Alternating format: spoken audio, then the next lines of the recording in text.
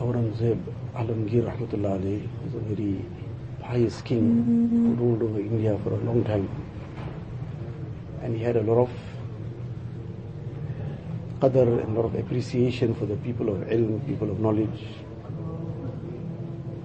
There was one person who was trying to get some favor out of him. He had some kind of closeness to him too, but he was trying to get some favor out of him.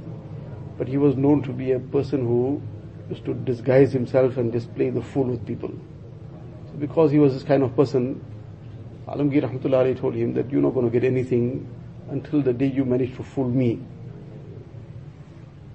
So he thought, now how is Alamgir was a very, very intelligent person, and he came in different ways to try and disguise himself, but every time got caught out. So finally he decided on a plan, and he went away out into the jungle.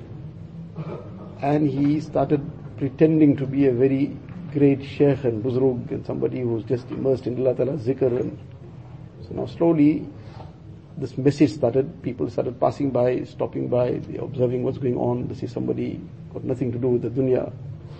And this person is immersed in Allah Ta'ala's remembrance. So gradually this message came to Alamgir Rahmatullah Ali as well. And he had a lot of good thoughts about people who are in Allah Ta'ala's obedience, remembrance. So one day he had to journey in that direction. So he decided to stop by and see who's this person also, visit him, take his du'as. So en route they stopped. He came into the little tent this person had, or whatever hut, sat down, met him, started speaking some things with him. This person too, mashallah, was all prepared. He started speaking very high level things. Eventually, Alamgir Rahmatullah Ali, as he was leaving, he left a bag of coins with him, or presented it to him as a gift. So this was filled with gold coins. So when he presented this to him as a gift, he took it and he threw it back. He says, what do you think? We are the dogs of this world. Let's take all these things from you. So he was even more impressed. In any case, he took it and he left, because this person rejected it. Now, after he left and he got back onto his conveyance and he was leaving, so now it was complete. The deception had been complete. He never made out who this person is. He couldn't recognize him at all, how he had disguised himself, whatever. This person came running behind now, and he threw off his disguise, and he says, well, now you bring the reward. The reward that you had promised, if I manage to disguise myself in a way that I can fool you, that has happened now. So Khair, he says, fine, in any case, what you had been promised you'll get now. But then he says, there's one question still. The question is that what you had been promised, that was a comparatively small amount.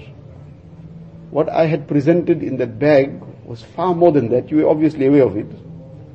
That already was given to you. It was already ready for you to take. And you threw that away. And now you're settling for the smaller reward. So now this is the point of the lesson in the whole thing. The reply that he gave.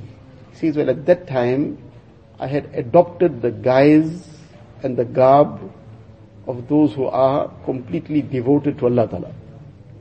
And they don't have anything to do with the dunya. Meaning they're not interested in the wealth and the riches of the dunya. At that time, if I had to accept it, I would have become a disgrace to people of that caliber. That I am looking like them, I am adopting their garb, I am adopting their guise, but I am doing what is against the way that they behave, the way that they conduct themselves. So I didn't want to become a means of disgrace to the people. Doesn't matter, I settle for the lesser amount. The lesser amount is fine. But had I accepted it at that time, this would have been a big slur on the people of that caliber. Now this is the lesson that we need to take. That fine, we are not anywhere close to what the people of ilm used to be. We don't have that kind of caliber. We don't have that kind of rank and position in terms of our ilm as well, in terms of our taqwa, in terms of anything. But apparently we resemble them. And apparently we resemble them, so we have to try and make sure that we don't become a means of bringing down the name of the Ahlullah, bringing down the name of the ulama, bringing down the name of people of ilm, bringing down the rank of ilm in the sight of people in general. That if this is a person of ilm and this is how he conducts himself, then it doesn't mean anything then. we and him are equal, maybe we better also. In the way he's conducting himself, we probably are better off. In the way he talks, then perhaps maybe a person who's not studying deen has got a little bit more respect. In the way that what he goes and what he does, maybe somebody else does even better than that. So it doesn't really mean anything that if a person is studying deen. It doesn't really mean anything if a person is wearing a kurta, he's wearing a topi or whatever, what difference it makes, because perhaps somebody else is behaving in a better way.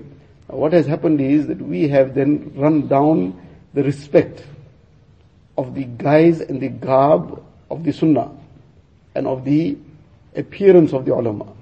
And in the process we have run down ilm itself.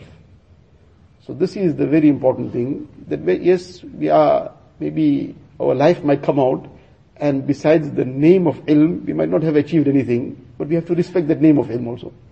We have to respect even that association that people have in their minds, that we are associated with ilm.